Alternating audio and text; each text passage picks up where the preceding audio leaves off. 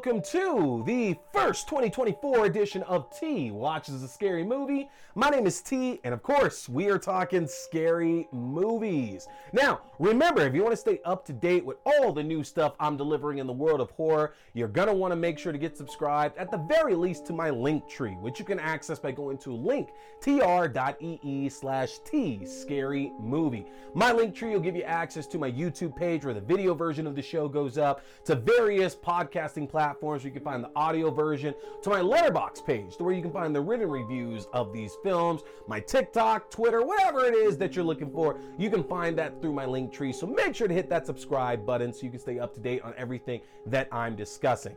And tonight, I'm going to be talking about the first big theatrical release of the year from the new partnership between Blumhouse Productions and Atomic Monster, Night Swim. And I'm going to get that to you in 10 minutes or less tonight. So we're just going to go ahead and jump right on into it, folks. Now, Night Swim is adapted from a short film produced back in 2014 from Bryce McGuire and Rod Blackhurst, which told the story of a young woman who takes a night swim, hence the name, in her pool in her backyard and finds herself being terrorized by an evil spirit. Now, the short film is effective, it's spooky, it shows that there's definitely potential for a greater story, so I can absolutely see why this was picked up and optioned and turned into a feature-length film. Now, the film itself turns its focus to the Waller family, a family of four, including Mom Eve, Dad Ray, and kids Izzy and Elliot, who are looking for a new home to help former professional ball player Ray deal with this debilitating disease that has taken him out of the limelight. Now, all the family have their various different problems going on. Ray is dealing with this disease and trying to hold on to some of his former glory. Eve is kind of taking everything on her shoulders as she's really the big breadwinner and really the one taking care of the family right now and dealing with all the various problems that not only her husband's dealing with, not just that the kids are dealing with, but that herself has on her back as well too. Izzy, the older daughter of the Waller family, is very, very much concerned about getting a date with the captain of the swim team, while Elliot is just looking to live up to his dad's lofty expectations as this great ball player. So there's a lot of threads throughout this film for all members of the Waller family, but this is also where the film suffers a bit as well too, because the problem is that it is a PG-13 horror film. PG-13 horror is not an issue, but the thing is that you have to give a good balance or a clear focus on who that lead character is. You know, a year ago, Blumhouse Productions put out Megan, you know, the film about the new AI killer doll that terrorizes, you know, the people that made it and the little girl that owns it. And the thing is that that film actually did a really good job about splitting the focus between the child character and then the adult character, who are both dealing with this doll becoming sentient and trying to kill a bunch of people. That film got that balance very well. Night Swim doesn't do it as well though here, because the problem is that the film really seems like it's making Eve out, again played by Carrie Condon, who is so underutilized in Hollywood right now. It makes it seem like Eve is the lead character of this film, but then she's not given enough time to come back around to a lot of the plot threads that are set up at the beginning of the film. Nothing really gets worked out for her, much less for any of the kids as well either, who are also given a decent amount of screen time. Ray is really the only one who gets like a complete arc throughout the entire film, and I love Wyatt Russell. He is his normal charming self in this film. He's becoming more and more like his dad, and I don't mean that as a handicap to him, because I know that Wyatt Russell has been in Hollywood doing his own thing for quite a while at this point, and he's definitely forged his own path with his own projects that are fantastic, but you can't really deny that, especially when you're starring in a Godzilla TV show, Monarch, that's available on Apple TV, with your dad Kurt playing the same character, that there's gonna be some comparisons here.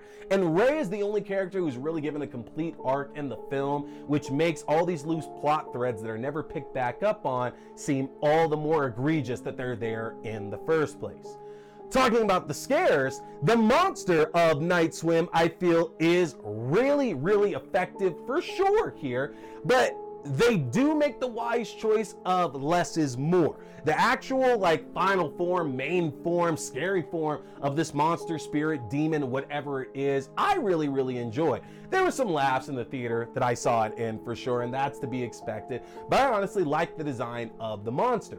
What I didn't like so much was kind of like how the short does it as well. A lot of the characters who interact with the monster, or again, whatever it is throughout the course of the film, they end up seeing not hallucinations, not projections, but I guess the monster is able to show, you know, all these different people possibly being in the pool, or around the pool, or whatever. And that loses its effectiveness after the second or third time of doing it, because it's one of those things to where it's like, okay, we've seen it over and over and over. The monster actually making more of an appearance and maybe killing somebody would be just a bit more effective in this case, especially because while there's not much of that to be seen in the short film, here in this feature-length movie, it's hard not to see some comparisons to some other horror films that we've had in the last 10 years or so, like It or like Skinamarink. There's definitely some influences that are showing up, but again, the short was produced 10 years ago at this point, so who knows what inspired or what, but it just doesn't really hit the mark like it should when it comes to all of the scares unless that monster's on screen. We also don't get a lot of answers here into what's driving this monster and what it's doing. Like, there's a bit of a backstory that we're given to it, but I think the issue is that a lot of it just seems like it's pure speculation on the part of certain characters. And no, we don't always need firm answers given out, but in a film like this, to where the short film doesn't actually give us any more information, would have been nice to just get a little bit more information here to satisfy my need for questions and answers going together. Now, I would have thought that this film could be a real big hit with the younger crowd. Again, it's PG-13 horror, and the attention is split very much between the adults and the kids in the movie itself. But I will tell you, in the theater that I saw it in, I was sitting right next to a kid who was probably no older than 13 years old, and they were on their phone the majority of the time when they weren't sleeping. So I don't know if that bodes well here that much for this film, but either way, it's the first big horror theatrical release of 2024. So right now, it's both the best and worst horror film of 2024. Either way, though, I will say that there are some things in the movie to like. The cast, again, does a really good job, even if they're not given all the materials to really just to demonstrate this amazing film or amazing story, I guess I should say, that it could be. The cast is really great, but that's really honestly about it, with the exception of the few glimpses we get of the monster's true form. The mythology did seem fascinating, you know, when they kind of give you a little bit more info about what's really in that pool. I thought that was super, super cool, but we just don't explore it enough, and so I was left wanting a lot more. Either way, you can go check it out for yourselves. It is in theaters today, Thursday, January 4th. Go catch it. Let me know what you thought of it. Did it scare you? Did you like the acting? What do you think compared to a year ago when a bunch of us were going and seeing Blumhouse Productions' other film, Megan, which they're amping up on that sequel right now, y'all. So we're going to get Megan 2.0 probably in 2025.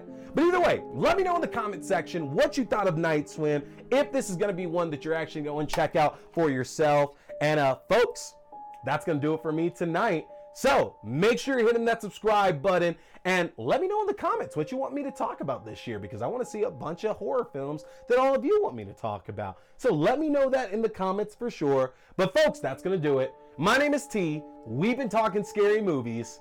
Stay scared. Hey everybody, looking for a great way to stay up to date on horror news, as well as read the best of articles on anything scary out in the world right now? Then you need to head over to the Fangoria shop and get yourself a subscription. If you go to shop.fangoria.com/AXDEW, you can use my own personalized 20% discount to save 20% off on Fangoria magazine subscriptions, as well as 20% off any other items in their fantastic shop. This is a great deal. If you've ever been wanting to get yourself a subscription, now is the time to do so. Head to shop.fangoria.com/AXDEW.